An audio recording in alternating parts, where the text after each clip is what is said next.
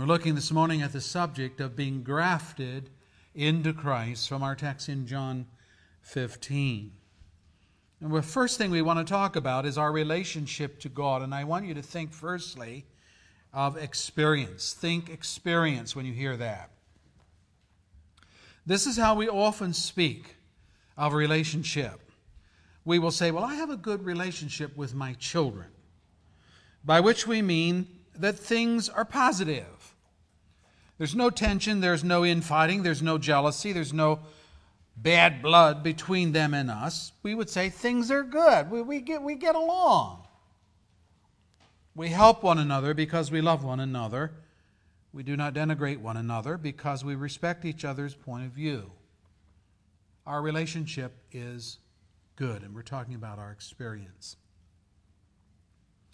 We are talking about experience when we speak this way, and we do this not only with family members, but in other areas as well.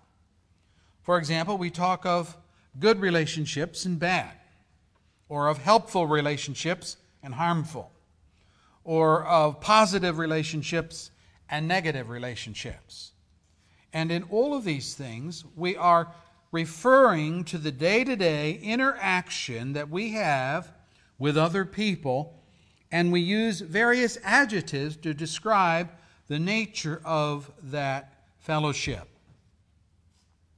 Likewise, the Bible teaches that we can have an experiential relationship with God. A lot of people claim to have had this. They refer to visions that they have seen, or impressions that they have felt, or of miracles they have witnessed. And they attribute this to having had an experience with God, or at least with the supernatural. But these are not the encounters with God that the Bible refers to when it talks about fellowship. Pagan people and mystics claim these experiences all the time, but such experience never goes anywhere. They do not change anything in the recipient. They're like an epiphany, which is here today and gone tomorrow, and God is not necessarily in the experience. People are left unfazed, still blasphemers, still strangers to God, still God-haters, still morally corrupt as before. But they experience God. Oh, really? Really?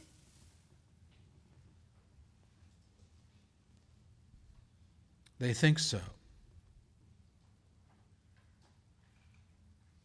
But they're still blasphemers, still strangers to God, still God-haters. Why? Because fellowship with God is not firstly and foremost an experience, but an objective fact. But they're all into the experience. But the experience with who? With what? And that's the second point. Think objective fact. When a couple marries, they establish a relationship with one another. Now, it can be good or it can be bad. It can start out good and sour in time. But even if their experience changes from loving compassion to maybe hostility and turmoil, the relationship remains intact because relationship is more than shared experiences. It is a unity of life. We say in the vows, for better or for worse, for richer or poorer, in sickness and in health. That's a lot of diverse experience, isn't it? And so long as we both shall live. Those are the vows that we take. Yeah, the experiences in a relationship go up and down, sideways and every which way. But the relationship remains intact if it's a good relationship. Koinonia, this word we're looking at for fellowship, expresses fellowship firstly and foremost as an objective fact. All believers are related to each other. We are wed to Christ. We share mutually in His life as His bride, the church. The experiences that we go through, while real, are secondary to this objective union, and it is only those who are objectively related to Christ who can experience Christ in any true sense. Without union, there's no communion.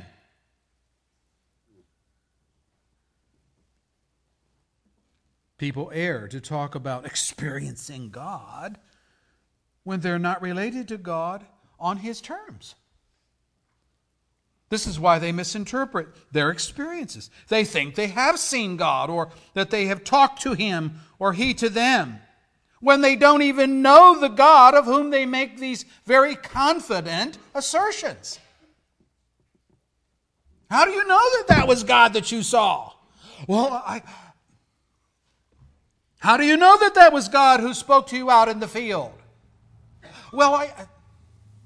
They don't know God, so how can they interpret their experiences as having been with God? What they're experiencing is something perhaps otherworldly. But you know, there's otherworldly creatures that are out there. And John tells us you better test the spirits to see whether they are of God. Because if you don't test them, and by the way, you have to have an objective standard by which to test them. People all the time, they say, don't tell me what I experienced. I know what I saw. I know what I heard. And they're real hard on the experiences. But their experiences, at least how they explain the experience, are so way off the mark with regard to what the Bible says about God that we have a right to throw up a big question mark. And what is more, they ought to be throwing up a big question mark. The Apostle John put it this way: no one, listen to this, no one who denies the Son, S-O-N, Jesus, no one who denies the Son has the Father. Whoever acknowledges the Son has the Father also. 1 John 2, verse 23. The question here, the key here is, how are you related to Christ? I don't have anything to do with Jesus Christ. You Christians are always talking about Jesus Christ. Then you don't have God. And you have not experienced God. And you don't know God. John makes it very clear. The pathway to God is through His Son, the Lord Jesus Christ. So I ask again, how are you related to Christ? This is the key. And that's our second point in the outline there, partakers of the life of Christ. This is illustrated in Jesus' metaphor of the vine and the branches, our text, John 15. Look at verse 4 and following. Remain in me, and I will remain in you. No branch can bear fruit by itself. It must remain in the vine.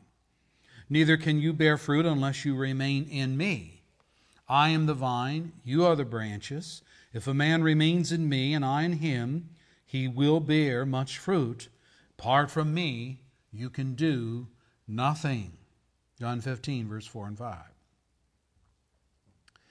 If an unbeliever claims to have seen Christ, heard Christ, experienced Christ, and yet has no spiritual fruit, no change in his life, the experience, the fellowship is bogus.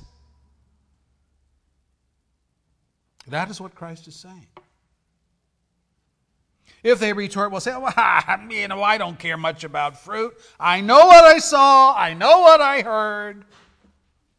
Observe here that Jesus Himself makes it clear that bearing fruit for God is the proof that one is attached to Christ in true fellowship. Speaking of God the Father as the gardener, Jesus says, verse 2, He cuts off every branch in me that bears no fruit. It gets the axe. While every branch that does bear fruit, He prunes so that it will be even more fruitful. Verse 2. Are you getting that? Pruning to make a branch more fruitful. Why is that? Look at verse 8. This is my Father's glory, that you bear much fruit, showing yourselves to be my disciples. Oh, you're not interested in fruit, huh? A changed life becomes the proof of true fellowship with God through vital union. That's an objective relationship with Christ.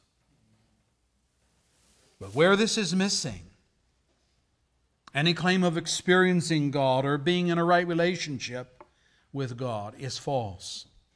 God Himself cuts off the sucker branches who cling externally to Christ but have no vital union with Him through faith and repentance. Oh, it gets worse. Look at verse 6. And if anyone does not remain in me, he's like a branch that's thrown away. Yeah, that's what you do when you cut off branches. It's thrown away and withers, and such branches are picked up and thrown into the fire and burned. This is the fate of all those who claim to have experienced God but are devoid of any spiritual fruit in their lives. And by the way, we don't even have to guess on what the fruit is. Holy Spirit produced fruit is spoken of by the Apostle Paul. The fruit of the Spirit is love, joy, peace, patience, kindness, goodness, faithfulness, gentleness, self-control. Against such things there is no law, no prohibition. Those who belong to Christ Jesus, I'm still reading Scripture, have crucified the sinful nature with its passions and its desires. Here is real, observable, objective change, you see, that's going on. Since we live by the Spirit, let's keep in step with the Spirit. Galatians 5:22 through 25. Bearing the fruit of... Oh, who's the Spirit, by the way, that's in us? It's the Spirit of the living Christ. He went back to glory and poured out His Spirit upon His church. That's what happened on the day of Pentecost that we studied last week. Peter's preaching. The Spirit comes upon them as the preachers, but also upon the crowd as conversion and repentance and faith was granted to these people. And immediately we saw the fruit. They started dedicating themselves to those four things that we talked about. Bearing fruit for God is an important evidence that we belong to God. Jesus told the parable of the fig tree, and it was all about this. Let me read it for you. Unless you repent, you too will all perish. And then He told this parable. A man had a fig tree planted in his vineyard, and he went to look for fruit on it. But he did not find any. And so he said to the man who took care of the vineyard, "For 3 years now I have been coming to look for fruit on this fig tree, and I haven't found any." 3 years. Cut it down. Why should it use up the soil? Now, you see that the same kind of similarity that we get here in John 15. Branch is attached to Christ, not vitally grafted in, but attached to Him. It's a sucker branch. It's kind of trying to take as much from Christ as it can from the soil, the fig tree in the soil. But it isn't producing anything. There's no apples on it, there's no pears on it, there's no nothing on that. It's just leaves out all the time. 3 years now I have been coming and haven't found any fruit. Cut it down, why should it use up the soil? Sir, the man replied, leave it alone for 1 more year. I'll dig around it, I'll fertilize it. If it bears fruit next year, fine. If not, then cut it down. Luke 13. Verses 5 through 9.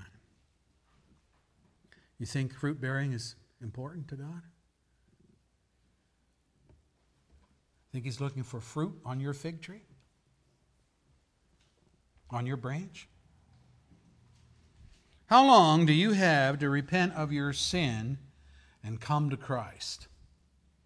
In this parable, 3 years now I've been coming out here looking. I'm looking for evidence. I'm looking for fruit. It's like the branch attached to Christ. It's just sucking away the vitality, but it's not producing anything. So, again, I ask, how long do you have to repent of your sin and come to Christ? 1 year, 2 years? How about no years? God said to the sinful people of Noah's day, "My spirit will not contend with man forever, for he is mortal." Genesis 6, verse 3. And that was God saying, you will not live forever, nor will the patience of God last forever. There's an end to the patience of God. The day of God contending with you, convicting you, charging you to repent. There's a day when that comes to an end. And may I say that Israel of old sinned away. It sinned away its day of grace. The day of their salvation. And they did it through their unbelief and through their stubbornness. Stiff-necked and rebellious people, the Scripture says of them.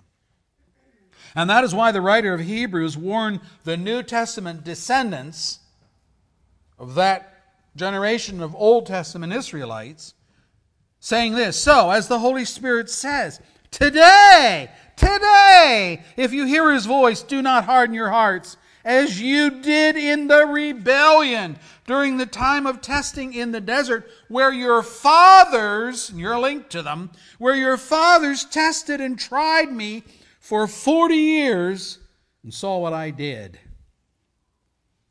And that is why I was angry with that generation. And I said, their hearts are always going astray, and they have not known my ways. And so I declared on oath in my anger, they shall never enter my rest." That's the way you want it? Okay, granted, you got it. And then the writer of Hebrews goes on, "See to it, brothers, that none of you has a sinful, unbelieving heart that turns away from the living God. But encourage one another daily, as long as it's called today, so that none of you may be hardened by sin's deceitfulness." Hebrews 3, verse 7 through 13. Bottom line here is that there is no subjective experience of God until and unless there is first an objective relationship established through repentance and faith in Jesus. You can talk all you want about your experiences, your impressions, your feelings, your thinking, your assumptions, but until you're related to Jesus Christ by faith and repentance, unless you're related to God's Son, you're not His brother, and therefore God is not your Father. We need to get this in our hearts. God ain't messing around. The objective comes first. The subjective grows out of the objective connection. You must be a branch, not clinging to the vine, but a branch grafted into the vine, so that His life flows through you to produce the spiritual fruit or change that God is looking for in His orchard. And believe me, we've read enough texts this morning to show He's looking for fruit. His fruit, Holy Spirit fruit, in a person's life that says, yeah, I know God. Okay, if you know God, here's what's going to happen. Here's what you're going to look like. Change is going to take place. Oh, I'm not concerned about fruit. Then you don't know God. I'm very concerned about fruit. It brings us to our third point, union with Christ. This is what God has accomplished in every believer. Every believer. He has brought us into vital union with Christ. And vital means living, not static, not dead, not marking time, but alive, alive. Christ's life lived out through us. Peter put it this way: His divine power has given us everything we need for life and godliness through our knowledge of Him who called us by His own glory and goodness. Through these, He has given us His very great and precious promises, so that through them you may participate, koinonia, you may have fellowship in the divine nature and escape the corruption in the world caused by evil desires. 2 Peter 1, verse 3 and 4. You want to have fellowship with God, you got to change. And He's going to change you.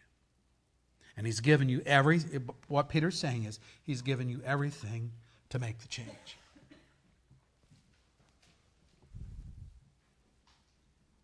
This is borne out in the illustration of the vine and the branches, but just as equally in the metaphor of Christ being the head of the body, His church, head, body. And just as a branch severed from a vine will be non-productive, it'll wither, it'll die, so a member of the body, think extremities, organs, those kind of things that are in a body, that is severed from the body will atrophy and die. Now listen to what I'm saying. You will die, but the body won't die.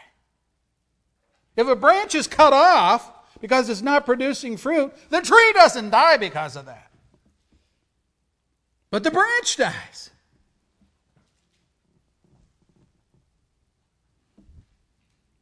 Christ lives on. His body lives on. And Christ becomes your judge then, and not your Savior. Persevering in the faith is, after all, part of the faith. Jesus put it this way: all men will hate you because of me, yeah, but he who stands firm to the end will be saved. Mark 13, verse 13. That's hanging in there. That's perseverance. Now, does any of this sound like you can be a slacker and survive? A Christian in name only, with no substance. A believer who simply parrots platitudes but is not living out the principles of faith in his or her life. The faith centers in the faithful one, which isn't you and isn't me.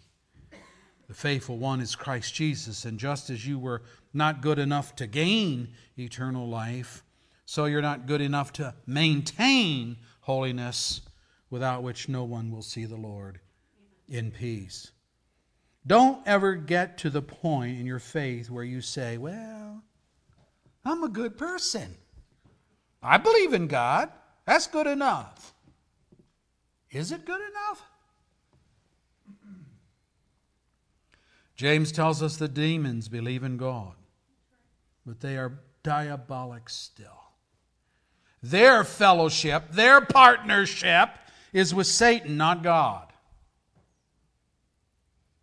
Theirs is not the belief of renouncing sin. It's not the faith of being productive of Holy Spirit fruit.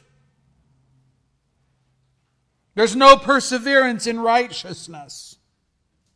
They settle for status quo. God remains their enemy, held at arm's length. But they believe. Of course they believe. And by the way, that's why you see every once in the gospel accounts where Jesus is about to perform an exorcism of demons out of a person that's demon-possessed. The demon in the person will talk to Jesus and say, "What do you have? Why have you come, oh Son of God? Have you come to torment us before our time?" Or on one occasion, Jesus had to say, "Be quiet," because they were shouting out this, "We know who you are. You are the Son of the Most High." Shut up. Keep quiet. Do they know God? Do they know who Christ is? Do they believe that there's a judgment day coming for them? Yes. Yes, yes, yes. Has it changed them? No, no, no. They're not experiencing God. They're fighting God. So I wouldn't look too heavy on your experience unless your experience grows out of that objective relationship of having been grafted into Christ. Now, if you are a believer this morning, we come to point 2 in the outline. Roads that people travel on in an attempt to live the Christian life. Here's where the rubber meets the road. Here's where we have trouble, I think, in this whole area of fellowship.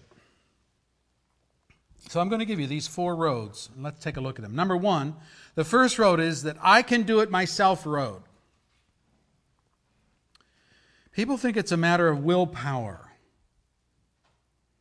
They say things like, well, once I set my mind to something, I can carry through to the end. Or they'll make the statement, well, my problem is not knowing what to do. But once I'm informed, I can pretty well figure out how to get it done. So they're kind of saying, my problem is ignorance, but I need the Bible for that. And if the Bible shows me the right way, I can do it. Jesus anticipated this response, and he answers in verse 4 of our text, no branch can bear fruit by itself. Verse 5. Apart from me, you can do nada. Nothing. And we hear that and we think, I don't know about that. Let me chew on that a little bit. The idea of living well as a Christian, if you just have good biblical instruction, is a lie of the devil. Many there are who are well taught or well read, but who fail miserably because they attempted to fly solo on their own resolve. And if this is you, it is true that you will be able to see some paltry evidence of life in Christ, because after all, as I said, if you're a truly Christian, you are in union with Him by grace, but your experience will be pocked with frustration and failure and inadequacy.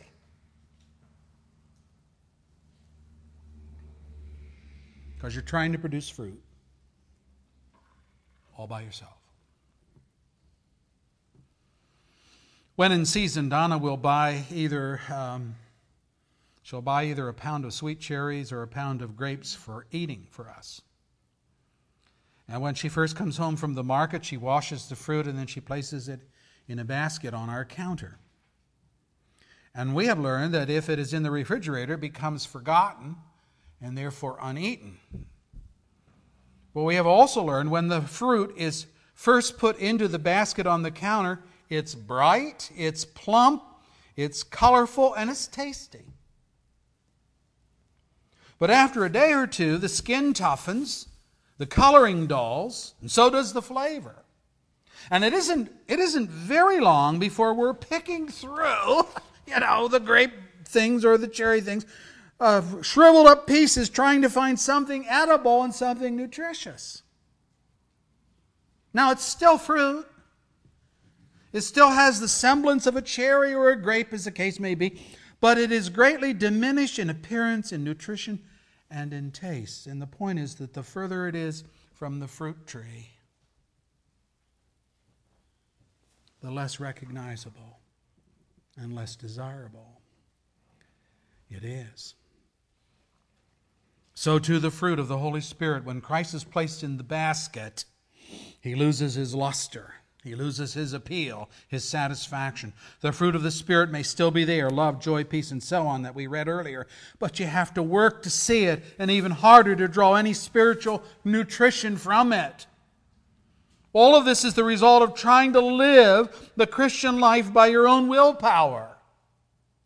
You see the Holy Spirit's presence, but Christ is not tasty to you. He's not satisfying. Some have learned the hard way that they cannot live the Christian life by sheer willpower. They cannot experience the fruit of the Spirit by self-direction and self-energy. But we try, don't we? We try. And by the way, these people are hit and miss, mostly miss, in terms of their spiritual duties. Because their flesh can't produce, can't do anything. There's a second road people try, and that's the direct opposite road. Instead of trying to live the Christian life alone, some take a completely passive route, determining to leave it all up to God. The first pilgrim says, just tell me what I need to do and I can do it. And the second pilgrim said, oh boy, this Christian life, this is way too difficult for me.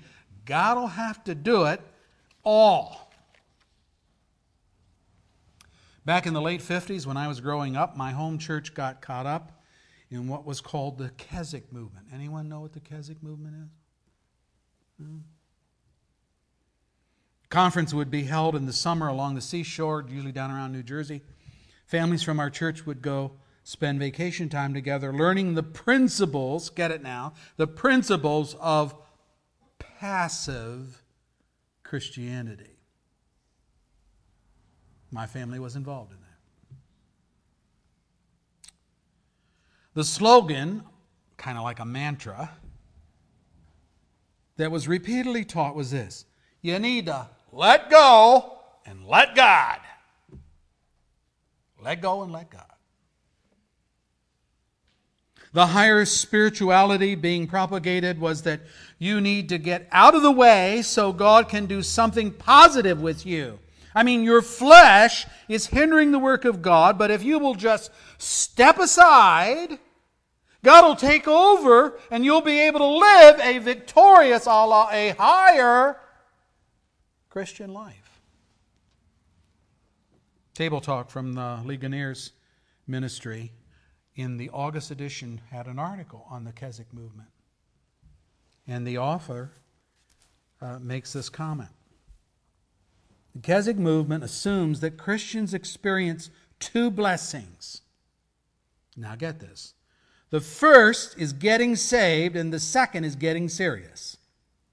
The change is dramatic, from a defeated life to a victorious life, from a lower life to a higher life, from a shallow life to a deeper life, from a fruitless life to a more abundant life, from being carnal to being spiritual, and from merely having Jesus as your Savior to making Jesus your Master.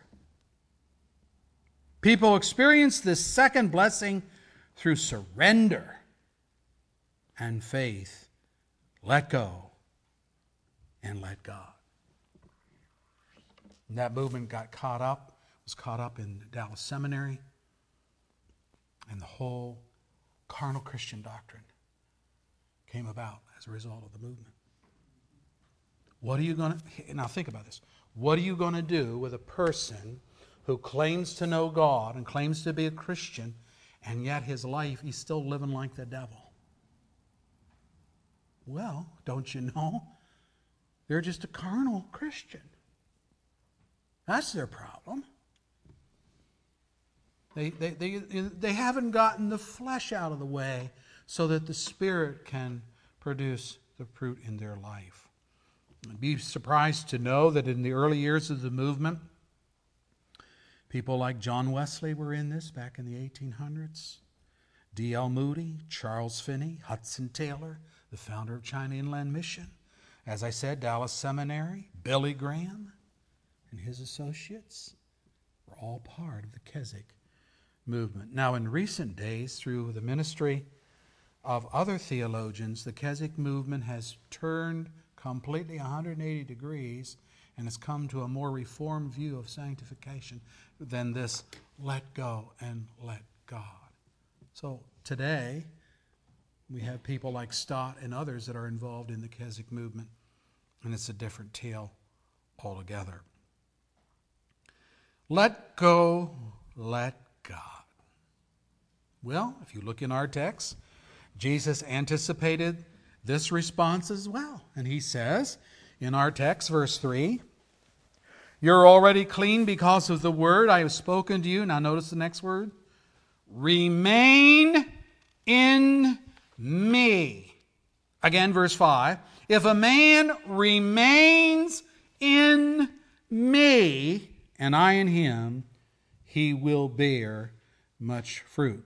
Verse 6. If anyone does not remain in me, he's like a branch that is thrown away and withers, and as we've already indicated, he ends up on the burn pile.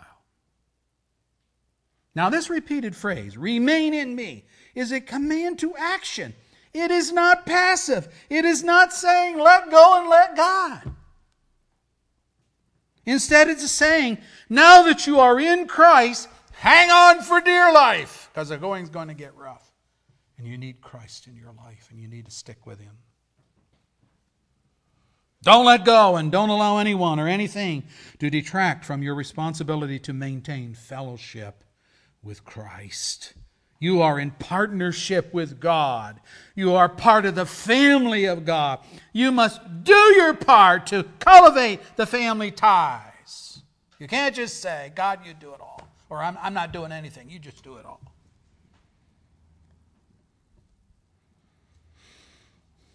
Some of those that have tried route number 1 say, okay, I'll try route number 2. And it's not a better solution. Number 3.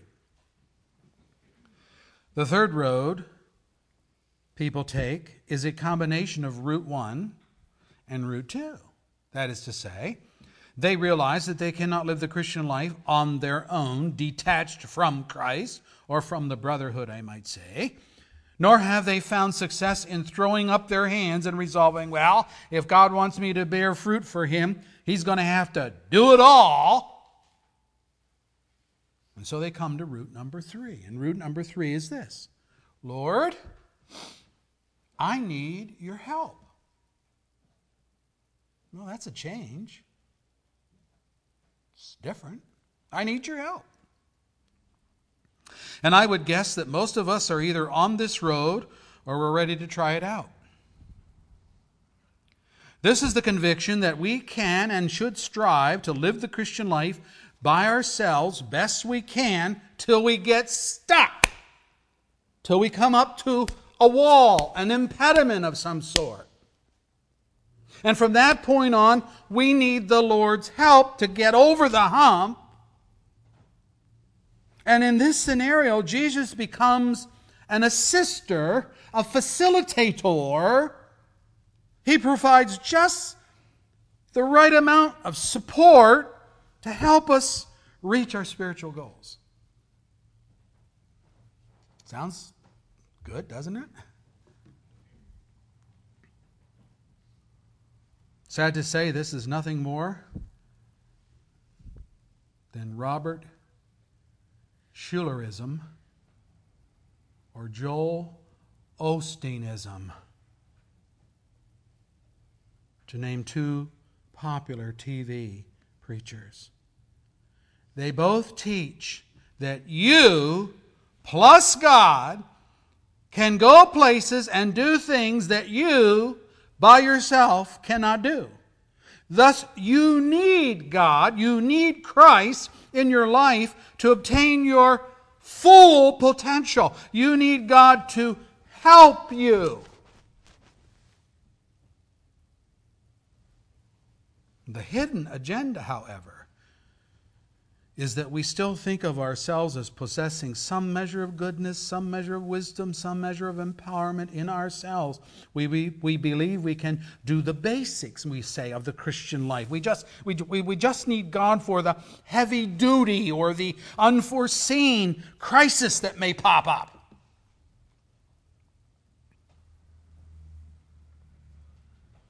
That's this third route. But listen to Paul. Paul says of himself, I know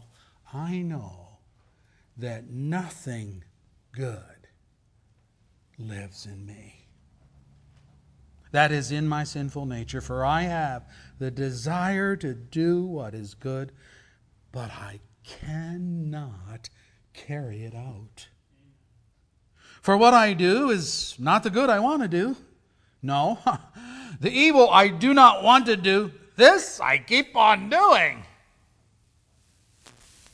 And so I find this law at work, that when I want to do good, evil is right there with me. Romans 7, verse 18 and following. You plus God equals failure, because the you part of the equation will not be able to live up to the demands of God's requirements. It's you and me, God. We just take on this task together, hand in hand. Let's go. You really think you can stay attached and do your half, your side of the partnership?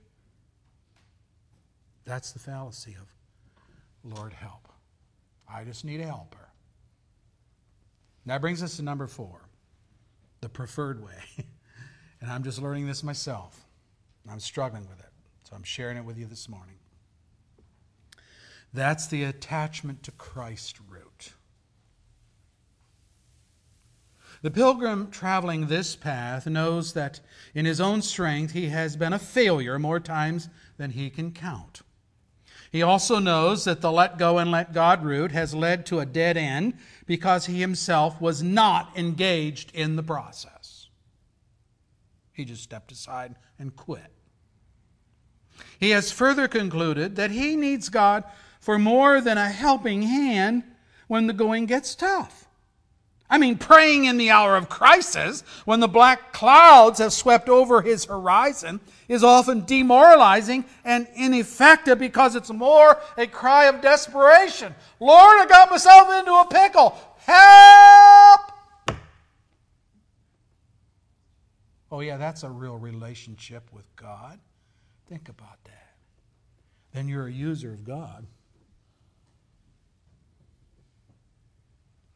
You think God really is defining fellowship that way? He wants you just to call on Him when you're in trouble and you need His help. Now, that's why I say I think most of us are on that category, because that's the way we pray, isn't it? I do my best praying when I'm in trouble. I do my most fervent praying when I'm in trouble.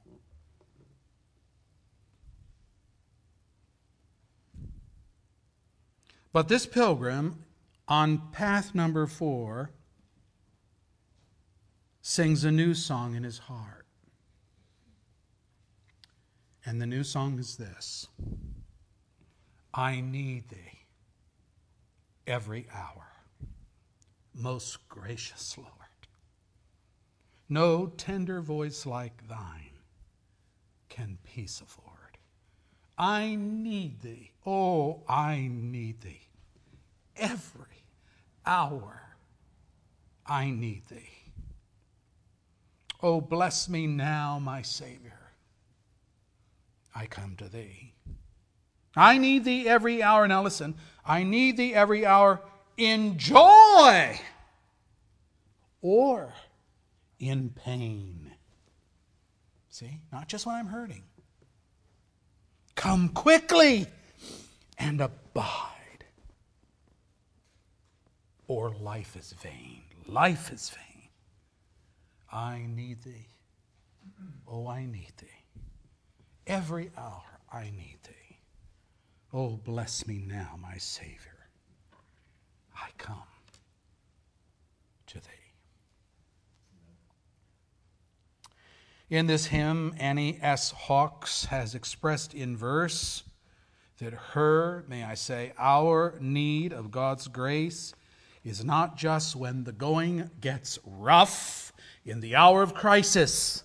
No, we need empowerment from God every hour of every day to live the Christian life. And the biblical principle here is not, Lord, help me, but rather, Lord, equip me, equip me. You say, well, what's the difference? Well, suppose you wake up in the morning and as you contemplate your day, you realize, last night The boss left a notice in my mailbox at work that he wants to see me first thing in the morning about a problem at work. Now, you don't know what the problem is, but you think, this cannot be good. How will you face the boss? Well, you can wait to see what the crisis is, if there is a crisis, and then cry out, Lord, help!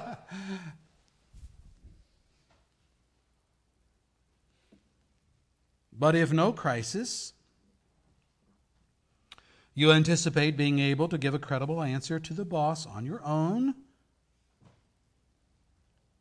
And if there is a crisis, you expect the Lord to step in and rescue you with an appropriate response. That's one scenario. Consider the second scenario, this fourth way.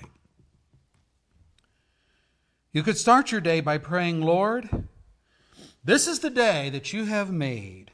I do not know what it will bring forth, but I am asking that no matter what befalls, you will equip me to honor and glorify you. You're not waiting for a crisis to petition the aid of God. You know that in your flesh you can do nothing to please God. You need His empowerment for every detail of living, come what may, the unknown and the known.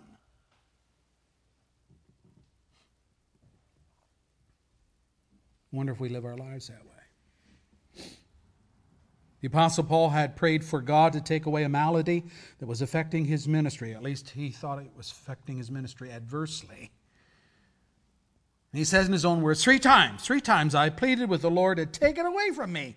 But he said to me, my grace is sufficient for you, for, listen to this now, my power is made perfect in weakness.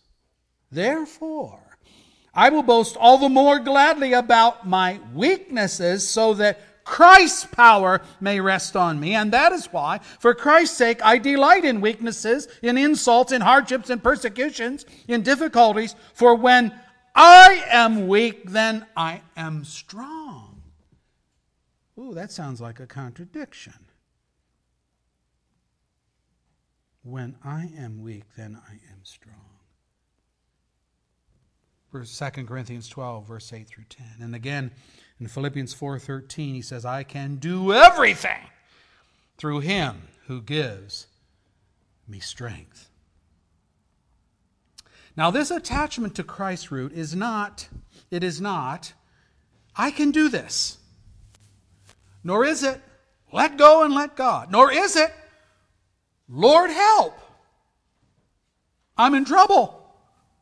Rather, it is, Lord, equip me, because no one knows what a day will bring forth, but whatever comes my way, I want to be empowered by you to face it and magnify your power.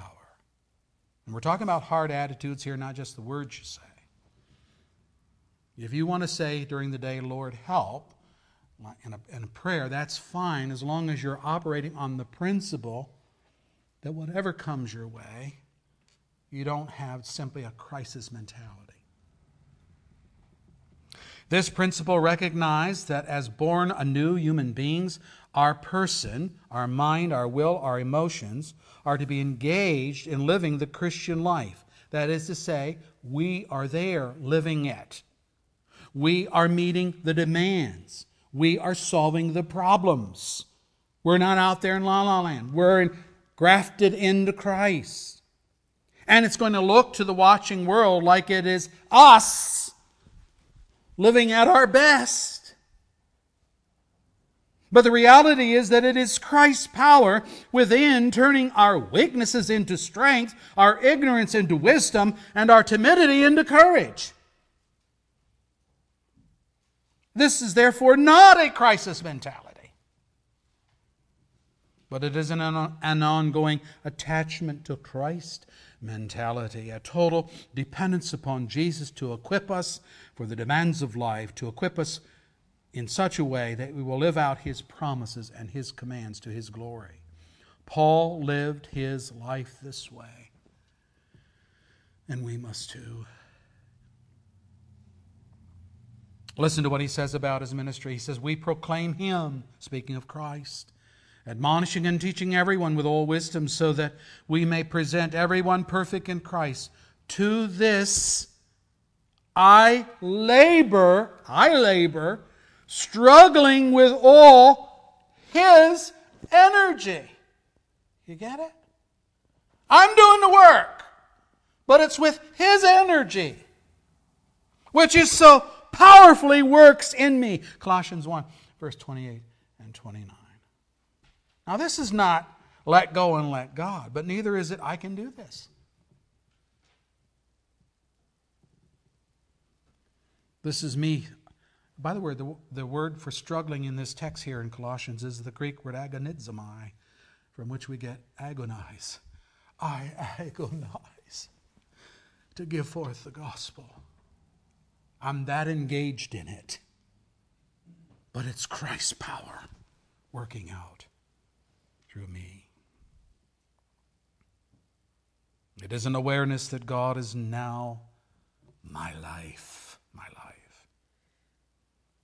Paul puts it this way in Colossians 3, verse 3. For you died, and your life is now hidden with Christ in God. That's where you're living your life. Or again, he says, do you not know that your body is a temple of the Holy Spirit who is in you, whom you have received from God? You are not your own. You are bought at a price. Therefore, honor God with your body. You got to do that, but it's Christ in you working that. 1 Corinthians 6, verse 19 and 20.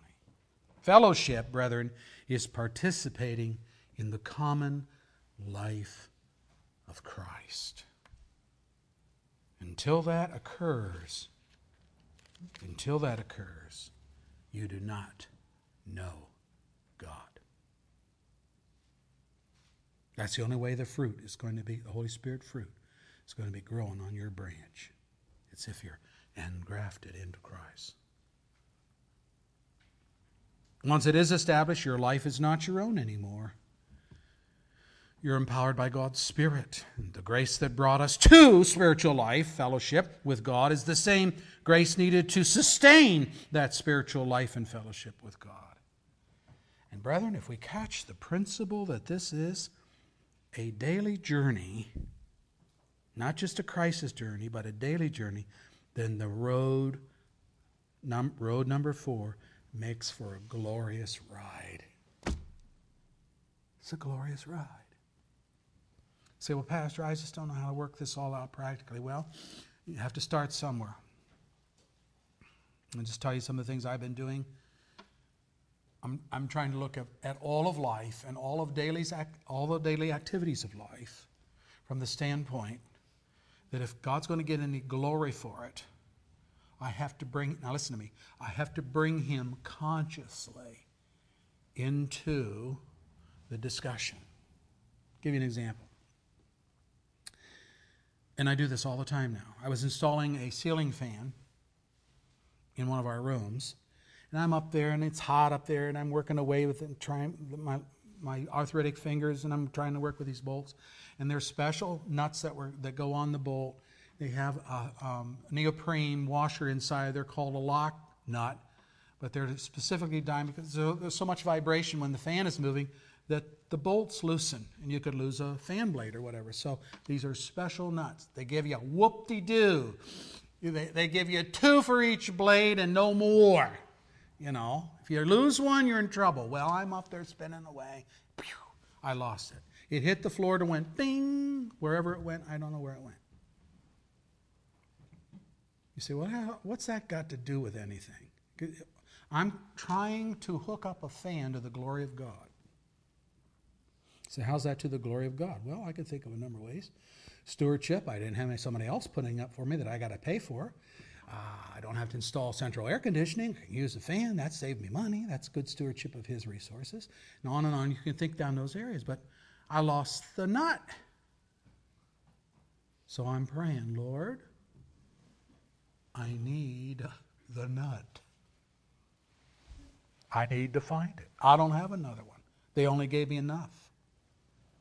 So I'm all down on the floor and so forth, looking all over to find this piece of equipment. And the Lord directed me to it. Now, I do this kind of thing all day long. I'm mowing the lawn and the mower stalls, and I can't get it started. Lord, I only have half the lawn mowed. I need to finish this. The neighbor comes over from his side of the yard to my fence, and he wants to chat, and I go over and I'm thinking, Lord, how can I share the gospel with Bill? I don't wait till I'm in crisis and then say, oh, I'm in a pickle. I better think about this. Whatever it is, all of life is to be lived out for the glory of God. And if you begin to live that way, you're going to surprise yourself. You really will. You're going to say, wow, I didn't think I could pray about things. I pray about parking spots. You ever do that? Lord, I got 5 gallons of paint that I got to carry out the door that's heavy. Get me right up by the door at Sherman-Williams or wherever.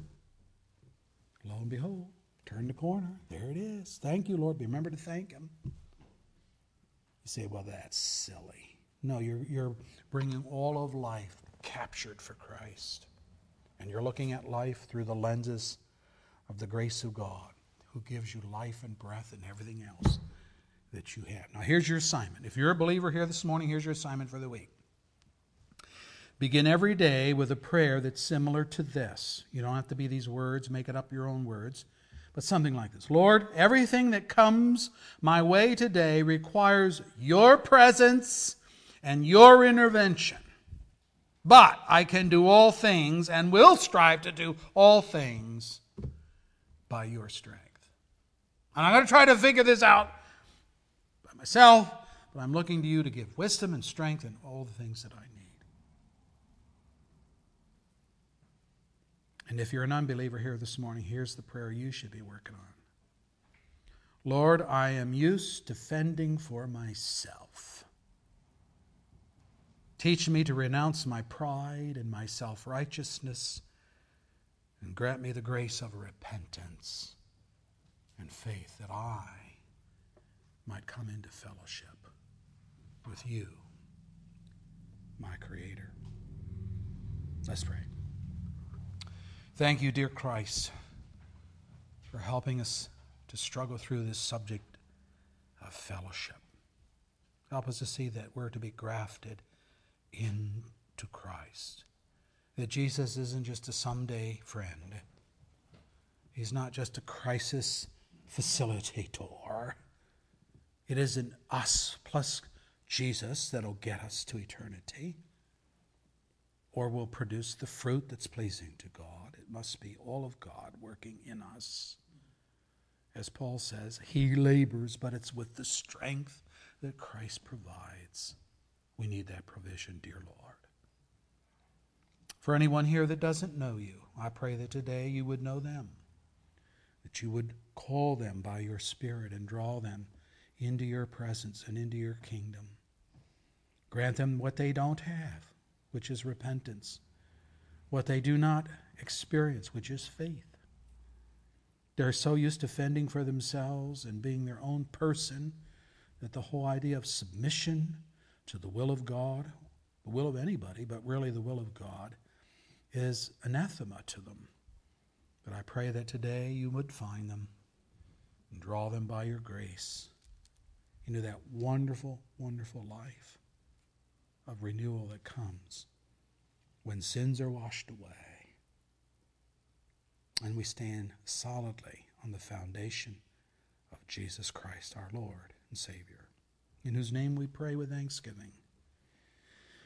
Amen.